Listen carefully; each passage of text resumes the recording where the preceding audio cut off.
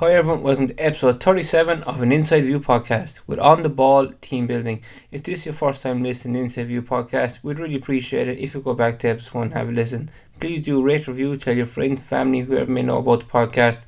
We'd really appreciate it. Please also click subscribe, we'd be extremely grateful for that too. Any interaction you may have as well, please do tag us on social media. And big shout out to our sponsor, GRG Sports, who have been a great help over the last couple of months. And if you're wondering, how to tag out your local sports team or any local organisation that you might be involved with, be sure to get in contact with the guys at GRG Sports above there in Mayo. I'd be more than happy to assist you in any way possible. Just Google GRG Sports and their contact details will come up, or just you'll find them as well on social media. Also, a big shout out to Vintry Harbour Asset Management, who are an asset management company based in Connecticut in the United States. We're extremely grateful and appreciative that they have come on board as sponsors. They've been with us now over the last couple of weeks, and if you're wondering what to do with some excess money that you may have, be sure to get in contact with Andrew O'Shea of Vintry Harbour Asset Management. He'll be more than happy to help you out. Feel free to contact us here on the podcast or on social media, and we'd be more than happy to make that link between you and Andrew. It's now time to bring on this week's guest, and I'm delighted to be joined by Irish international and North Carolina Courage star Denise O'Sullivan. The Cork native has won back-to-back championships with the North Carolina-based franchise. On both occasions, she was voted the most valuable player by her teammates. O'Sullivan's career has been an incredible one to date, a journey that started in Cork and brought it to Scotland, America, Australia, and most recently, England. Denise is a true leader, an inspiration both on and off the field for country and for club. At the time of recording, Denise was actually back home in Cork with her family, but since then she has returned to the States, where she is probably in the middle of pre-season at the moment. Hi Denise, welcome to an Inside View podcast. How are you keeping? All good. Thanks for having me on. Appreciate it. I know you're down in Cork at the moment. How's lockdown been down there the last couple of weeks? Yeah, I've been back here since December 21st, I think anyway.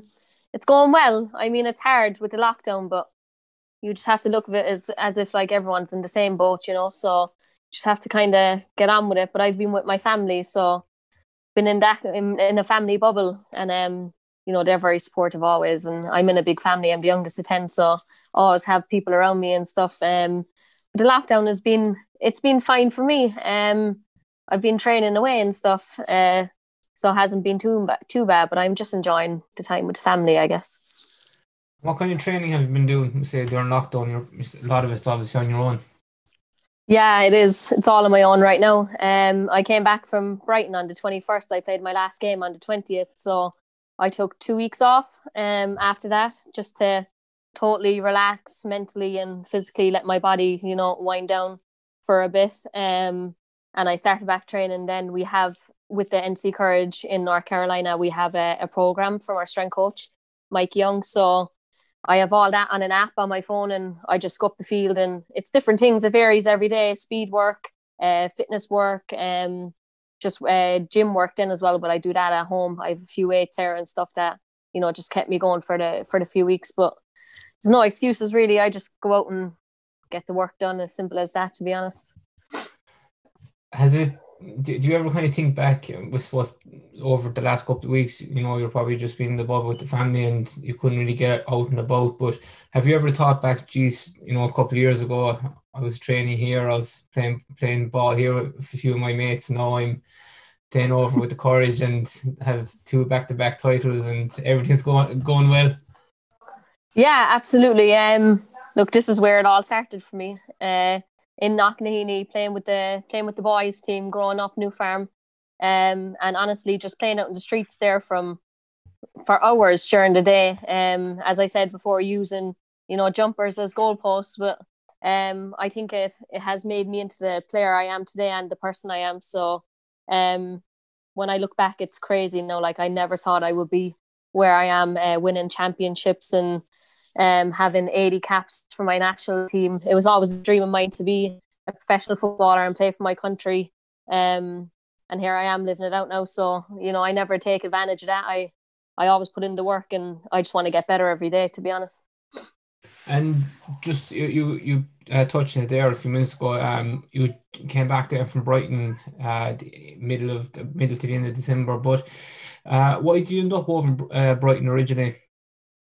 So last year, obviously, the pandemic started in America, and usually we'd be in full swing with a season, but the season got cancelled, and we just played a tournament. So we played in Utah. It was a bubble, every single team within that bubble, and after that tournament, basically, they done a fall series in America. But I had national team as well, September, October, December, the whole way through. So in order for me to be able to play for the national team, it was best for me that I be in Europe. So if I had to travel back and forth to America, I would have had to quarantine for 2 weeks every single time, and I would have missed a lot with the courage. I would have missed a lot of training. So spoke to the club, and they wanted the best for me.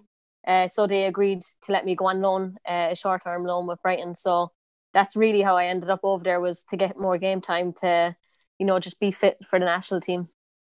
What was it like over there? Is it very professional, like the men's side, or has it only kind of started off over the last couple of years? It is. It's a very professional league. Over there in England, it's becoming one of the best in the world. You can see that from all the players that are coming from all over the place and all over the world. But being with Brighton, it was fantastic. They have a men's team as well. It's a very professional club, great facilities. And yeah, just being part of that team was very good. I was welcomed with open arms the minute I got there, and I have two of my Irish teammates there as well, Megan Conley and Rihanna Jarrett. So it was a lot easier to settle in. And to just play with the team, it was a different experience for me, and just to experience a different league as well. It was really good, and I was glad I was there for the couple of months anyway. And I know when you landed there, you had to quarantine for a while. Just out of curiosity, how was that? Did you find that kind of testing? Yeah, I did. Yeah. It was awful. It was absolutely awful, to be honest. Flew in from America and got pushed straight into an apartment that was about almost an hour away from everyone else. The sea was by it now, like, and stuff. So obviously being able to go for a walk, like just a few minutes outside your door. But other than that, I was just stuck in there. Didn't really know where I was. Didn't know my surroundings. So that was tough, to be honest. But the club were very helpful. They brought a bike and stuff like that for me to be able to keep up training. Obviously, it wasn't the same like you're inside the house every single day, and training's not. And when you're inside your house, just doing weights and stuff. But it kept me ticking over. But I think the most important thing during that time was just keeping in touch with people, keeping in touch with my family, and the girls as well, Megan and Rihanna. So they were very helpful. But yeah, sure, everyone has to do it. It's just what you have to do during these times. So in the end, it was grand. Good. No, thankfully I didn't have to go through anything like that yet, but it's a crack up. I'd say it'd be very, very, very hard. Just out of curiosity as well, I suppose what has been the biggest challenge for you over the last couple of months? Because there's just so much uncertainty there. Yeah, of course. I think the biggest thing is probably social interaction. I'd say like I love going out and socializing with people. I love going to coffee shops, sitting down, reading a book. I love going out to restaurants. I miss that the most. I think just getting ready to go out and eat a meal with my friends and stuff. So being able to meet up with people as well, like all the girls. I've been home here now for about a month, and I haven't seen any of my friends. Like, so I think that's been the toughest part for me. When you just come back for a bit and you expect to, be able to hang out with your friends and see them, because you probably won't see them again for probably the rest of the year, to be quite honest. So I think that's been the biggest challenge so far, is just not being able to see the people who are closest to you. And you're obviously in contact with your team over in the US, the Courage. What's the feeling like over there at the moment in the soccer league? Is it going to go ahead as normal, or is there going to be some adjustments? Yeah, there's plans for the league to go ahead anyway. The plan is, I think, well, we're going to start preseason February 1st, and then we're going to do the bubble tournament again. That's the plan that's in place right now. That could all change, so I'm not really sure at the moment. And then we'll have the season from May 1st. That's when the season will start until November. So there's plans in place for sure. I'm just hoping and praying that everything goes to plan. Perfect. No, hopefully it will, because there's not much else going on. It's great to watch, teams play. It's the only thing kind of got us through the last couple of months. Do you want to give us exactly, yeah.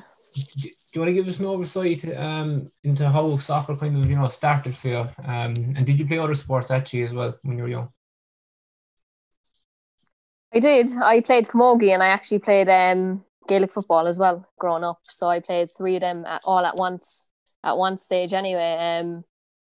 I enjoyed it, but I think football was always I was just inspired to be a professional footballer, and that was just in my head the whole time. So I think when you play three sports and you start to get older, then you have to make that decision to really just pick one sport, and football, it was the one for me the whole time. So I decided to go with the football and started off playing with a boys team, New Farm Athletic in Knocknaheeny. At the time, there was no girls teams really around me where I could just walk over the road and, train and stuff. So the boys team was right over the road. I'd go over there and, train with them and play. And I think it really benefited me from playing with the boys. They're always stronger, faster. So it definitely challenged me. And then I joined Wilton United. That was a girls' team here.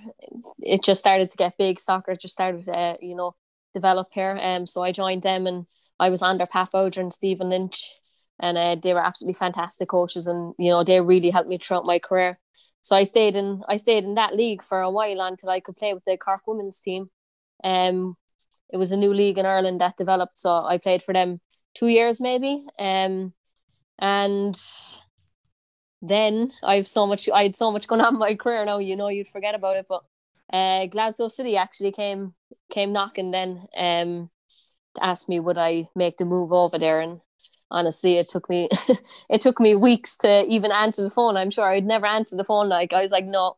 So I'd always leave my mom and dad do that thing. But I decided to go anyway. It was probably the hardest decision I've made was to leave home. I was always a home bird and never thought I'd actually get away. But made a decision to go and, turn semi-pro at that time with Glasgow City. And they're a club that really develops players, and players usually go off and play for bigger teams after that because of that club. Fantastic club. So yeah, that's my career to date and how I started off and stuff. And just keep working hard and try and get further, I guess. And what I suppose, bringing it back, why did you choose to go down the football route? Was it the fact maybe Roy Keane was, such a hero close by to you that might have been rubbing off, or was it just that you had a gang of people who were all playing football at the time and one thing kind of led to the next? Yeah, Roy Keane obviously was a big icon of mine. He lived only up the road from me in Mayfield, grew up there. So watching him, Cork man, being able to do what he has done was very inspiring for me. But I also have 5 brothers who played football growing up, and I would be out in the streets with them playing every single day. So my brother John Paul has a few caps for the junior Irish team, and I think going to watch him play for the national team as well really inspired me to be able to do that. And then I just think it came from within myself. I just loved the game. I loved playing it. It was always so much fun. So I just decided to stick it out and work hard and try and get as far as I can. And Bristol City came knocking as well in your teens. Looking back now, are you happy you didn't decide to go over there? Yeah, they did. They wanted me to go over for, I think it was 3 years, and there was a scholarship involved. I actually went over there with my sister at the time. Goodness, that was a long time ago, but went over there and looked at facilities and stuff. And yeah, I've no regrets, to be quite honest. What I did up to today has got me to where I am. So I definitely have no regrets about not going there. Going to Glasgow was an even better move for me at the time. It was a step up from where I was, and it really developed me as a player. So I don't look back and say I regret not going there. I suppose, looking back now, I know you were with Cork, and then you kind of went between Cork and Peamount a few times back and forth. But before that, just out of curiosity, look, I know you're kind of gone from the football circles now in Cork, but do you think there is enough been done now for, to keep girls in football or whatever sport it is? Is there more girls team around compared to back when you were that age? Definitely, yeah. I think it's gotten a lot better. As I said, there wasn't really many girls' teams around for me, and the opportunities weren't really there when I was younger. So, really, playing with the boys' team was like my only good option at the time. But now I look at it, and there was girls' teams even up here in Knocknaheeny, Holly Hill team last year. I think Cove Ramblers now and stuff are actually even getting a girls' team. So I think it's definitely after developing a lot, but and improving. And there's definitely way more girls getting involved in the sport. So it's really good to see that. But I think we need to, keep pushing on now. And even in the Women's National League here, it's hard for clubs. Like there's not really enough investment in it. So it would be great to see a lot more investment going into the Women's National League. There's still girls playing to play like in this league here. So, and you see a lot of girls going over to England and playing and going all over the world playing. Someday you'd wish that this league could really keep those players here and just give them the opportunity to be able to stay at home with their families as well. So it's definitely after coming a long way, I think, the league, but I think we can definitely do better with it.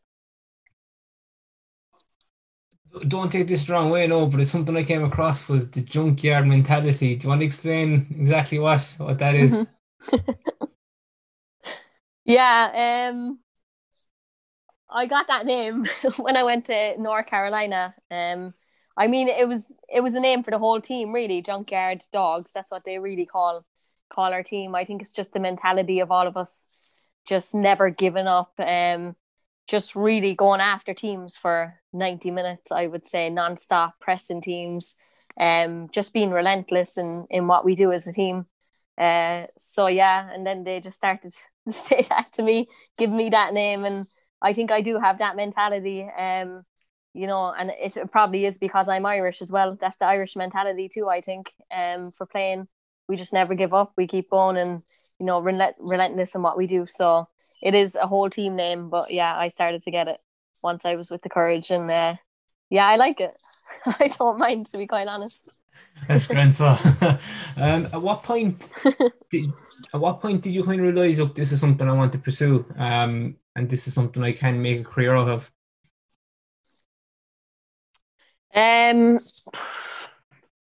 I'd say when I was going to interprovincial tournaments with the Munster teams, playing those tournaments, and just realizing that there was actually Irish scouts there watching you, you'd get really excited at that age, like thinking, wow, there's these people here watching me and I could potentially end up playing for my country. So I think it was around that time where I really started to believe in having really good tournaments there, and then afterwards getting called up actually to the school's Irish team.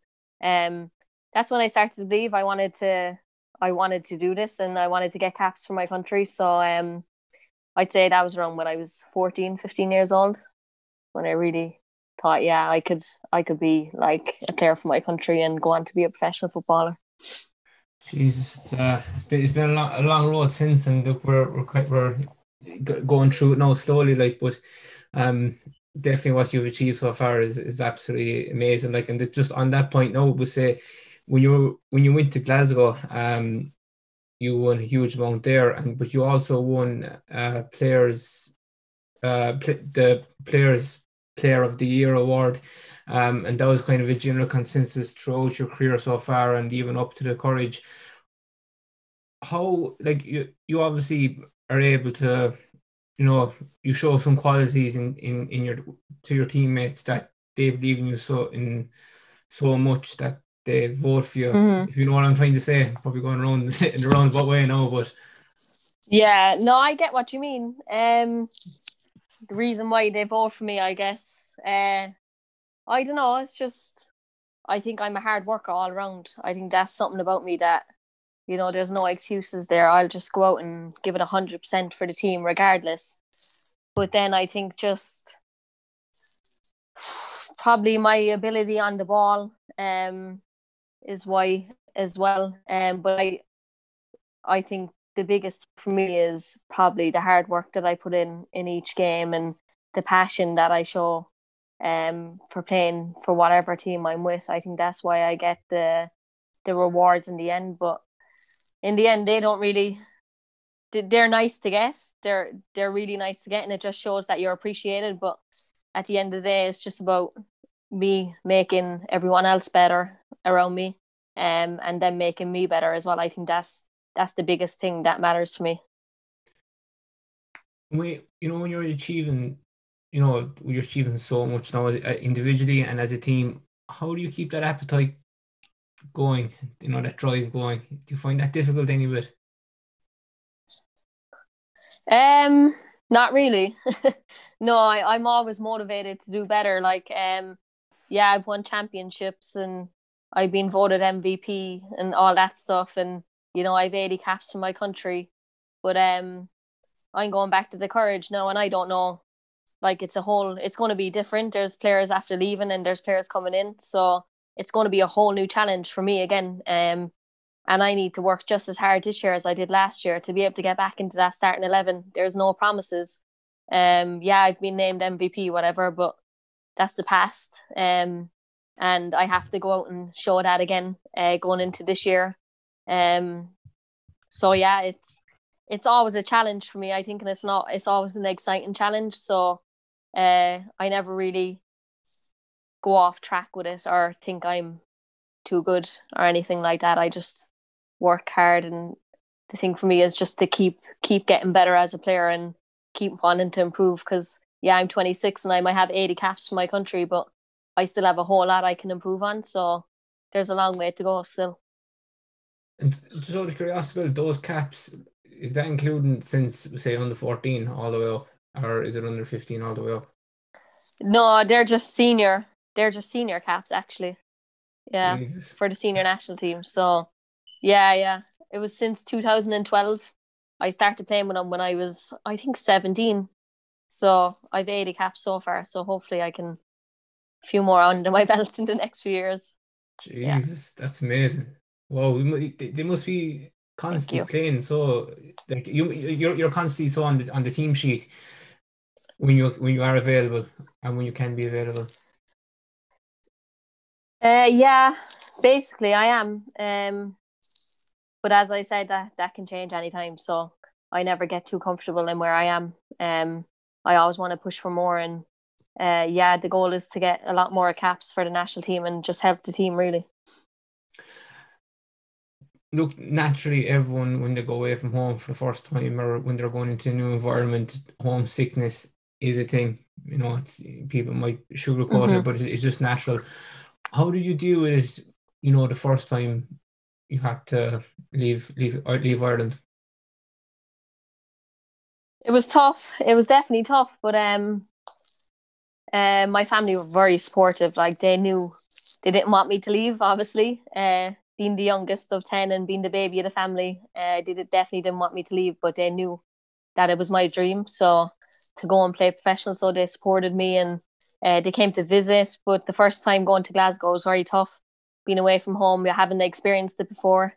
Always have your mom there to cook your dinner and do your washing and stuff like that. So it was hard, but I think the club over there were very good to me. They helped me settle in. There was always people really around me to help me as well. So it wasn't too bad, and I just really, FaceTime was very important, and in that time of my career, just to keep in touch with family. And honestly, I think I FaceTimed them probably twice every single day. Like, my mom and dad, it was crazy, but it definitely helped me to settle in and just get used to it. Then, like, get more independent, doing your own thing, and stuff like that. So uh I definitely started to get used to it. Yeah. And how did you? Because you did say that it was kind of semi-pro at the time. How did you fill your days? Obviously, you weren't training every day, were you?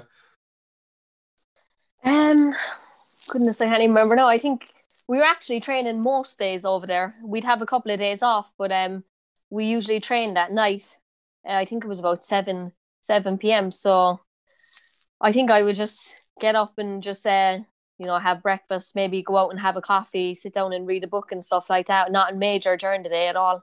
Be at home, like, watching TV. So there wasn't anything major that I would fill my days with. Just really, relax and wait around till training came along then.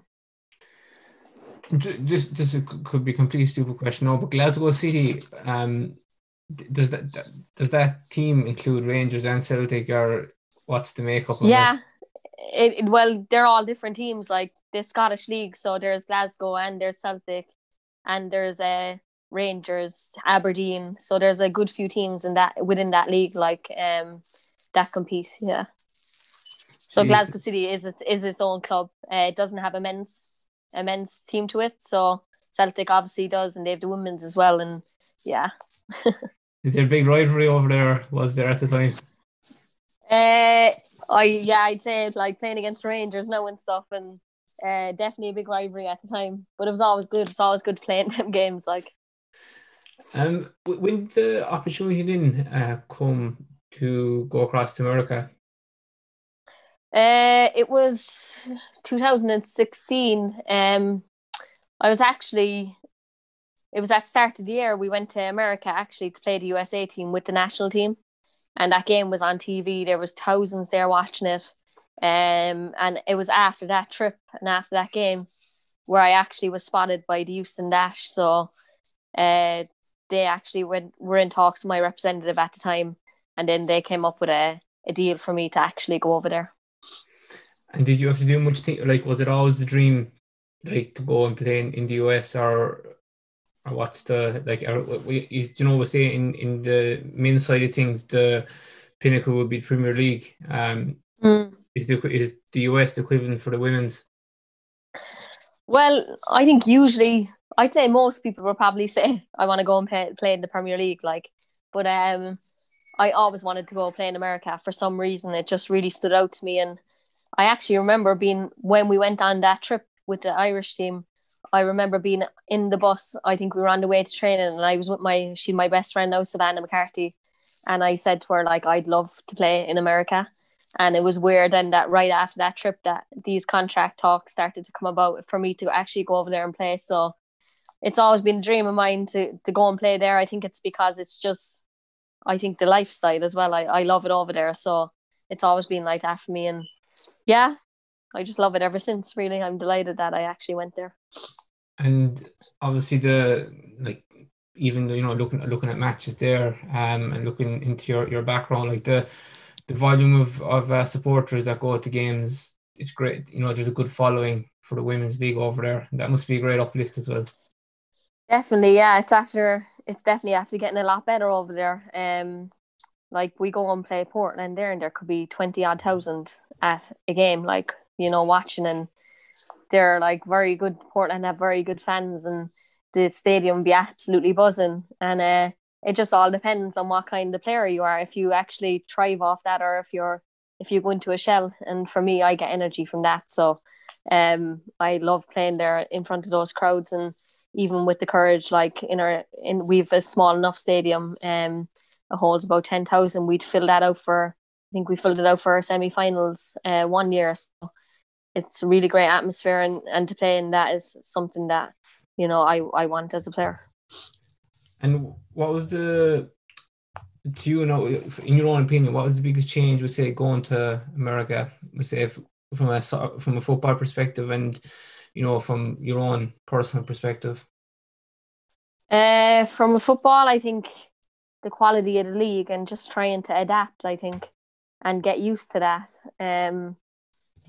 Very athletic league, very, very fit players, and I'm tiny. Like, going into that league, you think, oh my goodness, I don't know what I'm going into here. But I think that was definitely the biggest challenge, was the physical aspect of the league for me going in there. But once I started to play and get used to it, that all came along, and definitely since I went to the Courage, just the training environment there has made me a lot better, and I was really able to adapt to the league when I went to the Courage. So that was the biggest challenge. But I think from a personal point, I think just being so far away, like, you're on the other side of the world by yourself, not really going in, not knowing anyone, trying to get used to the first time I went to Houston. It's a huge city, like, so trying to get around there and just get used to your surroundings as well. I think that was that was the biggest thing.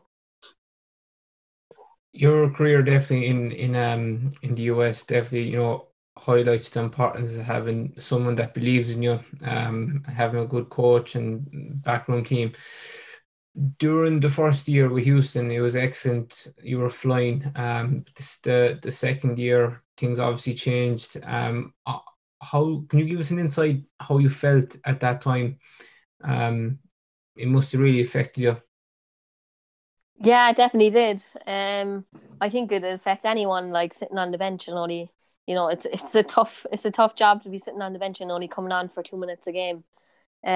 When you show up to practice every day, you're working hard and your attitude's really good. So, only getting 2 minutes was a big knock on effect on my confidence. At the time, my confidence was very low. Your self esteem is very low. You just feel, I don't know, it's a weird situation to be in. Like you're just not getting any game time, and then you're going into national team, and you just don't feel confident there either. And you don't feel like you're at your best. So, and then being so far away from home as well when you're not playing, it's very tough. But look, they're the challenges that you have to go through in professional sports. It's all business as well. For clubs, and that's a time in my life where it was tough, but it made me better and it made me the person I am today. So again, no regrets, you know. At what point, see, I'm still trying to get into your mindset at that time, like, and just so people would be able to relate to it. Like, it was, as you said, it was absolutely difficult, especially when you were flying the year before. Did it affect your mental health? Uh, I wouldn't say severely, to be quite honest. Like, I was managing fine. Obviously, it was tough, and you just don't feel confident, don't feel happy. But I wouldn't say I had a big effect on my mental health. I think I'm very strong headed, and um, yeah, I think I was still training. I was surrounded by very good people, and I made good friends there. So I think that made it a lot easier for me. Um, but I think if I stayed there and if I was just comfortable with sitting on the bench, I think I could have been a lot more sad as the time went on, I think. But I finally built up the courage to go and speak, obviously go and speak to the coach and tell him that I wanted to leave the club basically. Like that shows your determination and drive as well, to succeed. Like, and the fact that you're strong enough and you're like, just, I need to get out of this environment if I want to, continue to advance in professional football.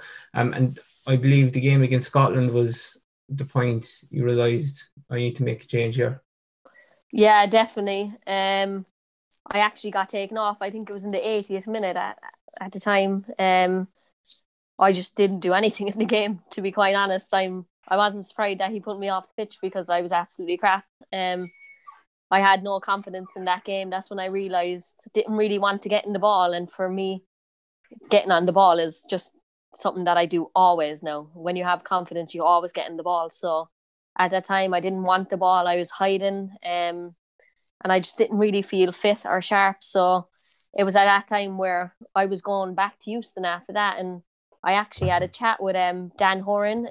He's the strength coach for the FAI.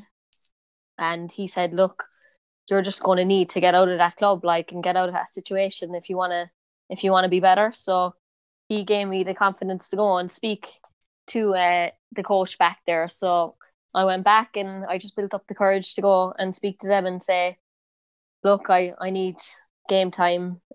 So I would like to leave. And at that time, I actually had a contract offer from Germany, a team in Germany. And I was very close to signing it. The Houston Dash allowed me to go. Like, they just said, yeah, you can leave. So that was unusual for USA teams just to leave you go for nothing. So I was put out on a wave list, and a wave list is where you're put out on a list, and within 24 hours, any team from the NWSL can come and pick you up. So I was actually in Chicago at the time, sitting down having a coffee, and my phone rang. And Paul Riley, the North Carolina Courage coach, it was him who called me and said, look, we want you to come down. we'll make you better and you will get game time. So 3 days later, my bags are packed and I was actually flying to North Carolina. So, but it's the best decision I've ever made now. He, reading between the lines, he really took you under his wing and, believed in you, and that rubbed off in your performances. Yeah, definitely. I think going to that club as a whole has made me better. The club itself is absolutely fantastic. All supportive people all around there. Then Paul and the staff uh, really believed in me every single day. They pushed me and they didn't let me settle for anything less than what I could have achieved and what I could be as a player. So I was in an environment where players set standards for each other, and if you go below that bar, then you're going to be told. We'll always be friends afterwards, but you'll be told if you're not putting in the work there at the Courage. That's one thing. So those players, just being around them, some of the best players in the world, to be honest, had really an effect on me. Just looking at them and them leading by example, I was just very motivated to do better. And yeah, it took me a good while to actually get into the team. I don't know what hit me when I went there because the training was so tough. It was fantastic, but it was a very tough environment to be part of, and it took me a good few months to actually get into the starting 11. I had to work my way into it, and once I got into it, then I kind of nailed down that spot. And that franchise, it is a franchise, isn't it? The Courage. Mm-hmm. Yeah, that came from New Yeah, York, didn't it? we've immense. Yeah, it did. Yeah, New York Flash, and then they moved to the North Carolina. And Yeah. was there many girls part of the New York setup? Did they move to Carolina as well, or? Yeah, all of them really. Like most of the team, I'd say there was probably a few of the girls that didn't, but most of the team actually they all went together, along with the staff, and just located in North Carolina then. So You yeah. you just referred to it there that you were really hit by the training, and you said that if you aren't up to standard, you'd be told about it, but it's not in a bad way. It's just to keep the culture and that winning mentality up. How, as a club, you've been at different clubs now. How as a club Mm-hmm. does North Carolina Courage keep that winning culture and that winning mentality going? Um, I think it comes from the coaches and all the way down, or even higher than that, the whole club itself. They really set examples, and um, Paul has, I think, instilled this mentality into the team. Um, each one of us are, we've a very hard working team, and we're called the underdogs. And Paul still to this day says that we're underdogs after winning championships and everything else, but he has instilled that mentality in us, and that's for us to, we're never comfortable as a team. We're always going to work hard and push further, and I think that's the culture of the team all around, and you have to be ready to be part of that, and you have to be able to take it. And yeah, we set standards for each other, and we hold each other accountable, I think, every single day, and that's what makes us the team that we are, and that's why we win championships. As I said, training is very hard, and I think I said it before, one really tough training can actually be tougher than a 90-minute game, and that's how we train within the team. So yeah, it's a fantastic culture to be part of, and um everyone just wants the best for each other, to be quite honest. That's just how it is there. And even from the players that don't start, there's no like, there can be little, people going around talking like I'm not starting, and they get into little groups. That's how it happens in women's football. But with the Courage, the players are always wanting the best for the starting 11 that's on the pitch, and that's just how it is within that team. And obviously things are going to change now. Players are going to come in and out of the team, but no matter what, our standards stay the same and the culture stays the same, and the players that come in have to live up to that. And I think there's players that will tell you off if you don't live up to that. It's always for the best of each other. So players don't leave, they kind of leave the egos at the door, and they work collectively to achieve the goal of winning championships. Definitely, yeah. And there's players there that actually could have egos, like they're world-class players winning World Cups, so they could easily come in and have an ego and ask, demand this and demand that, but it just doesn't happen. And I think that's the environment that Paul has set. Everyone just works hard for each other and just wants the best for each other, and I think that's really why we do win championships. So yeah, I'm definitely excited to go back there and be in that environment again, because I definitely missed it the last few months. And just could you give us a bit of an insight what a normal day would look like, we say, before COVID hit the world over there? Yeah, during season we'd have, usually training would be at about 10 in the morning, 10 a.m. So we would do a pitch session for about an hour and a half, whatever. So that would be, usually we play on a Saturday. I'm trying to think here now the schedule. Play on a Saturday, then we'd all go in for recovery on a Sunday together in the morning. And then we'd usually have the day after that off, so the Monday. And then the rest of the days would be training in the morning. And then on a Tuesday and Thursday, we'd have an afternoon session in the gym as well. So we'd have a pitch session in the morning, then an afternoon session. But yeah, it's just go to training, go eat, come back for your other session in the gym, and then do whatever then like you want after that. I mean, you're a professional, so whatever you do after that is that's your own responsibility. But I think what makes you a professional really is all the hours away from the pitch, what you're doing when you're not training and what you're doing to help your body. So I think the courage is, we all really do that as players. Like, we all look after our bodies well, and it's what you do off the training field and for the rest of the hours that you're by yourself, is that really counts. So that's what a typical week would look like. And in pre-season it's different. Then again, we would train twice a day, every day. We'd probably have a day or 2 days off maybe during pre-season in the week, but the other days we would train like twice a day, and usually the staff would try and get in a game for us then every few weeks. Yeah, from what I can remember anyway. And do you all kind of live together? Do you live in the same street, or what's the makeup? Yeah, we do. The club actually organises an apartment complex where the whole team goes into that complex together, and we'd 2 or 3 to an apartment then with your teammates. So it's a really good setup. Like, it's only a couple of minutes away from the stadium, and it's a lovely setup as well. So it's grand. When I was looking into your career, like, you clearly don't like to to take time off for a break, because during the off season the last couple of years you went to Australia. Do you want to give us an insight how that was coordinated, how that happened?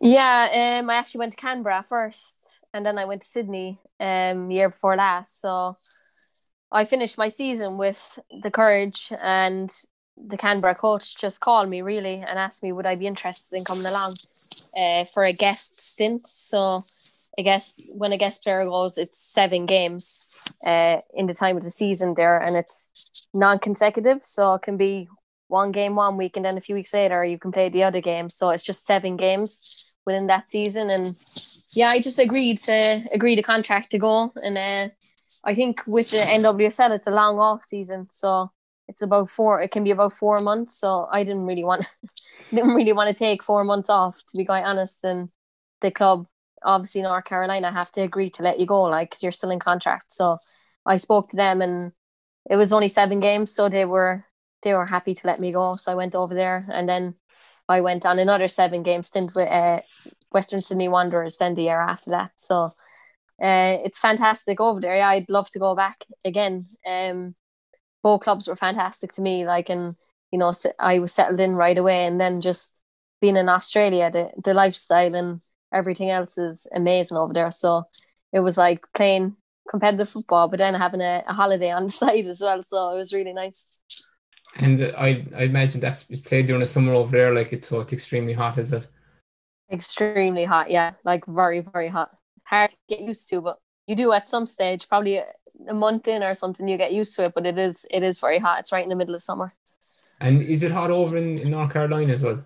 Would it be as It hot? is, yeah. Once it gets into the summer months like June, July, August, it'll be roasting there. Like it can be 100 degrees, and then the humidity is very high as well. So it's tough, and it's tough training environments, like training in those conditions. But you just kind of get used to it. And I love training in the sun anyway. I'd rather train in 100 degrees than like freezing cold. That's just me. So you had to that's why you got out of Ireland so and as quick as possible. And That's it. do you know we even a lot of traveling over in the women's league over in the US? Would you be traveling all around the country like, or is it divided up? Yeah, it's all around the country really, like West Coast, East Coast.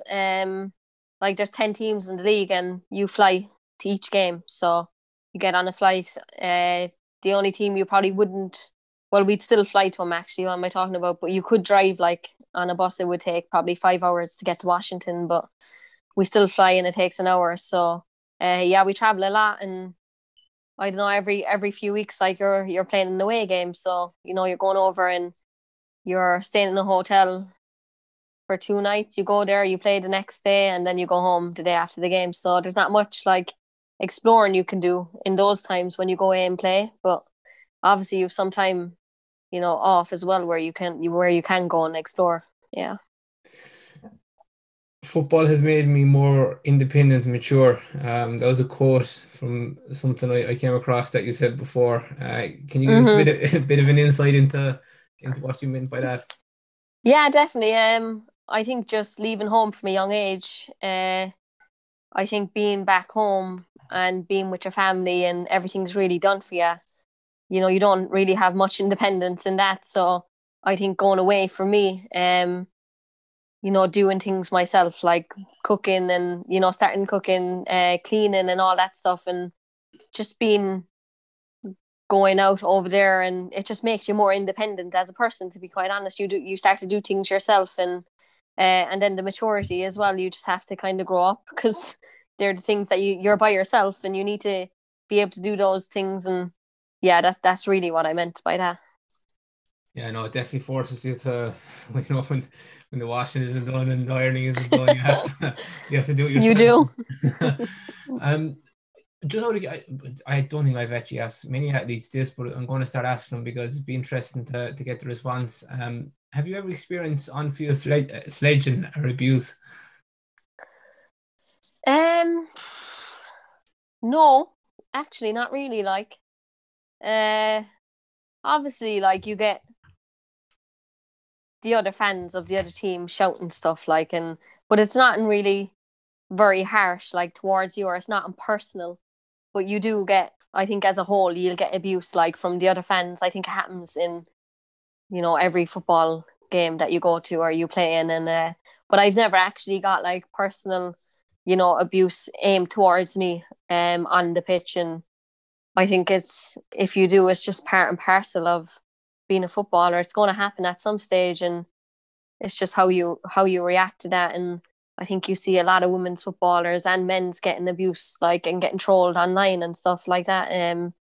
Where you just have to, yeah, it can be tough. It can, but you just have to. It all depends how you react to it, really. And for me, I just ignore them kind of things. Like someone comment, if you had a bad game and you see that online, like people talking about it, I just kind of brush it off and ignore it. Like we all have bad games, and everyone has a bad day. So for me, I'm kind of mentally strong, with that kind of stuff. It's easy for them to be behind the keyboard, and like a lot of them probably haven't even played football or. Exactly. Yeah. Look, I know with the Irish national team things didn't go well, or didn't go according to plan, sorry, for qualifying for the European Championships. But Mhm. I suppose on the positive note, the Irish public have definitely come on board, with the soccer, with the women's side. Just looking back now, in order, to make that leap, what do you think needs to be done to qualify for the World Cup, which I think is in 2023, is it? 2023. Yeah, 2023. Yeah, first of all, I think the Irish fans this past year I've never seen anything like it really in the sport they had for us as a team, and everyone just came behind us. Um, but yeah, I think like as a whole, I think we definitely need more time together. I think, we don't get a whole lot of time together. We don't get a whole lot of friendlies that we can, really go and training camps and stuff like that. So I think if we can push for that and be able to be together more and just get used to each other as well, I think that would be really helpful. But in terms of ourselves and the actual team, I think it's just been I think finishing in front of goal is huge for us. I think as a team, being able to do that, and I think just mistakes, just cutting out little mistakes as a whole team, I think would be, and errors is huge as well for us, and um, just performing under pressure if we can do that. And but I definitely think we're getting a lot better as a team, and I've seen that the past year with us that we can actually play. We've always been a team that's defensively organized and hard to break down, but I think the flip side of that is going forward and being able to keep the ball, and I definitely think we've improved in that in the past few years.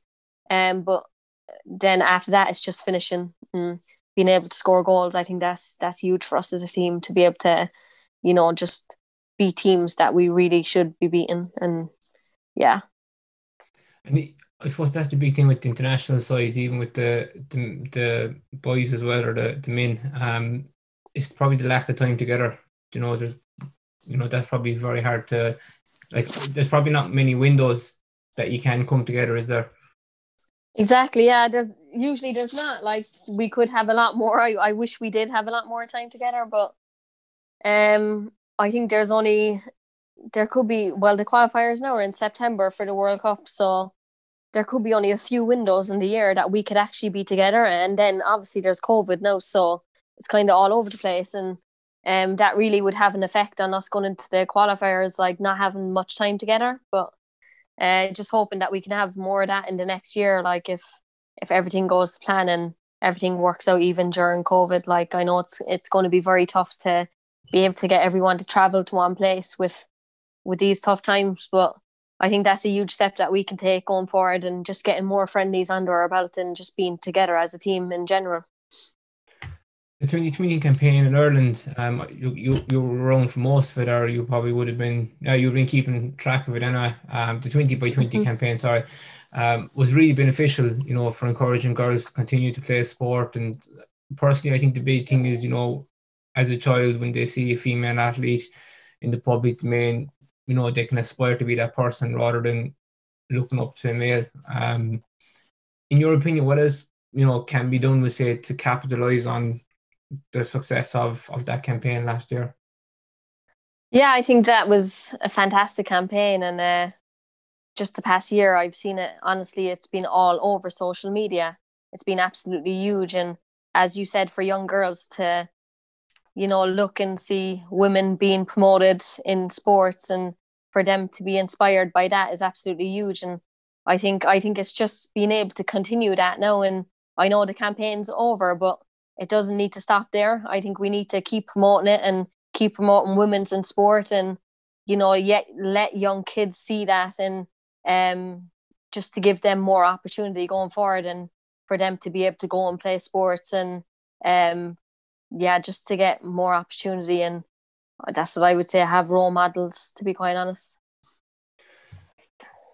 When you went to America, did you find it hard, to communicate?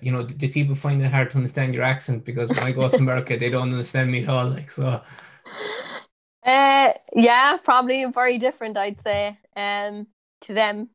I actually still, my coach in North Carolina, Paul, actually still makes fun of me over my accent. He tries to do it every single day that I'm there. So it kind of never gets old for them. But I think the girls are used to it now. I think I've been there enough. So yeah, they're definitely used to it. There's probably some things that I say and they're like, "What? What did you just say?" They have no idea at all. But um, yeah, it's funny, like, but they're definitely getting used to it anyway. And I have a pretty strong accent, like I think Cork accent. So yeah, it was at the start very hard, I think, and for me to be able to understand them as well in America. But yeah, you just get used to that as time goes on. Yeah, no, definitely. Look, we're coming towards the end now, but just out of curiosity, when look, you're still 26. When football finishes for you, what would you like to do after that? I'd like to stay involved in the sport. I know that. I don't know exactly what I want to do, but I'd love to stay involved in the sport because I am so passionate about it. And I've done coaching a lot. I've, coached teams. I've done individual coaching. So I think that's something I'd like to do. I love working with kids. So maybe that I could be involved in that, or else um commentary is something I'm very interested as well, like analysis in games, halftime shows. So I don't have any experience in that, but I think I can get it in the next few years. So if it's something I want to do, I know I'll be able to do it. So um yeah, I definitely stay in the sport anyway. That's all I know. I'm not sure exactly what. Don't have a plan like this is what I want to do. So No, but that answers the question. You do want to stay in sports, so that's that's a definitely. big thing. At least you know that. And would you be open to staying in the US, or would you be hoping to come back to Ireland, or just wait and see, I suppose? I guess wait and see. Yeah, obviously all my family are back here, and it's great to be back here. But I think I'm just used to being away now myself, and I really do love America, but I also love Australia. So, uh, I don't really know exactly at this point where I want to end up staying. But hopefully I'll have my green card in America in the next few years. So, I guess we'll see. I don't know. Wait and see. Wait and see. Look, Yeah. we got a couple of questions in there, so I'll rattle them off to you, and you can see. hmm Is What would you say to young girls starting out a career in football? Um, I think just work hard consistently. There will be challenges along the way, but I think you just have to overcome those hurdles and keep believing in yourself and never give up. I think as well surround yourself with good people. I think that's very important, and it's been very important for me. As a professional athlete, just around being around people who have the same mindset and who inspire you. So that's what I'd say. Will you sign for a WSL team? We loved you at Brighton. It's not a no and it's not a yes. So I guess we'll see what the future has in store. I don't really know that answer yet, but England was a great experience and Brighton was a fantastic club. So we'll see in the future. How did you master such an equist first touch? Just can't even pronounce that word, but I wouldn't be able to either. Is that the question? Yeah. yeah, that's the First question. Yeah, touch. yeah. Um, I don't know. I think growing up, probably always been on the ball, always been outside playing with the boys, street football. I think street football would be the answer to that. I think I've got so many touches on the ball, being playing with the boys out in the street, that it just kind of came naturally to me once I, was doing it every single day. So just work at it, I guess. What is your most memorable game? Well, that's it. That's a tough one out of so many games, but I think my first championship, I think with the Courage, the game against Portland in Portland. There was 20 odd thousand fans. Portland being the rival team and getting the win there and actually winning the championship. So that's definitely up there, I think. Toughest part about adjusting to playing in America? I think the physicality of the league. I think the speed of play. Um, that was the biggest adjustment for me, just getting used to that, and I think moving the ball at a quicker pace than what I was used to. Any nutrition tips? Um, I don't really. I wouldn't say I have tips, but I just think eat healthy. Like you have a balance, Just uh, I eat what I want. I know I'm a professional, but I actually kind of eat what I want. But I just make sure that I get enough calories and just Yeah, just have a balance, like eat healthy, but then have a treat as well. You have to have that. So enjoy yourself. Last one. During your career, how has the perception of women's football changed? Um, I think a lot more people around the world are getting involved. I think in Ireland, as you can see, the last few years, the fans that have came on board with the women's team and the amount of fans that turn up the games, I think it's a lot better than you look at 5 or 6 years ago. You'd only get a couple of hundred, and that's went up to 4 to 5 thousand for the women's team. So I think the fan base has been absolutely huge, and I just think the promotion of the women's game in general has really gotten a lot better. Last two questions. Who do you look up to and why? Um, I don't have any one in particular, but I think my family. I think I look up to my family. They have been my support system for since I had a ball at my feet. They've done every single thing for me. You know, being my mom and dad growing up, they didn't have a lot of money, but they gave me what I needed to be able to become a professional footballer. So, and my mom and my family still does it to this day. So I would definitely say them. And last question, what would your daily routine be during the season, which we already answered? And would you would you be an early riser or would you practice visualization or something like this, those techniques? No, I wouldn't, to be honest. I don't really do any of that, and it's not that I don't believe in it, but it's just something that I don't do. I just honestly, I don't even have a routine actually before a game or anything like that. I just get up and make sure I have a coffee and make sure I'm fueled before a game and put in my headphones and listen to music, and that's really what I do. Brilliant. Look, on that note, I took too much. I took enough of time from you, and look, I really appreciate because I know you're getting ready now to head back to the Courage. And look, Denise, thanks very much for taking time out and coming on Inside View podcast. We really appreciate it. Yeah, no worries. Thanks for having me on. I hope you all enjoyed that interview with Denise. What a true leader and inspiration to any aspiring athlete. You could hear the drive and determination in her voice to always succeed, always get better. A true professional, really a true professional. Receiving awards from her teammates at different clubs is evidence, of her true leadership qualities and how high regard she was held amongst her teammates in those clubs as well. We wish her the very best for the upcoming season and thank her again for taking time out to come on Inside View podcast. That is all from us on this week's episode. Please do get in contact with the show if you have any stories from part of a team, whether it's a sports team or a corporate team. Please do let us know. We'd love to hear, and everything will be kept confidential, so don't worry about that. Again, we'd remind you to please do rate, review, and tell your friends, family about the podcast. Please do go follow us on social media, be kept up to date with everything that's going on in the world of On The Ball team building, and we have a few actually very exciting upcoming competitions as well, so be sure to tune in and follow us on social media to be to see what's involved in those competitions. You'll find us on Instagram at _ On The Ball team building. Over on Facebook it's On The Ball team building. Over on Twitter it's We Are On The Ball 2, that's the digit 2. You'll also find us on LinkedIn On The Ball team building, and we're also on TikTok, it's On The Ball team building. Have a lovely week and be sure to tune in again next week. We have another exciting guest. Till then, stay safe and remember, cred and not fin. Talk to you all soon and thank you all for listening.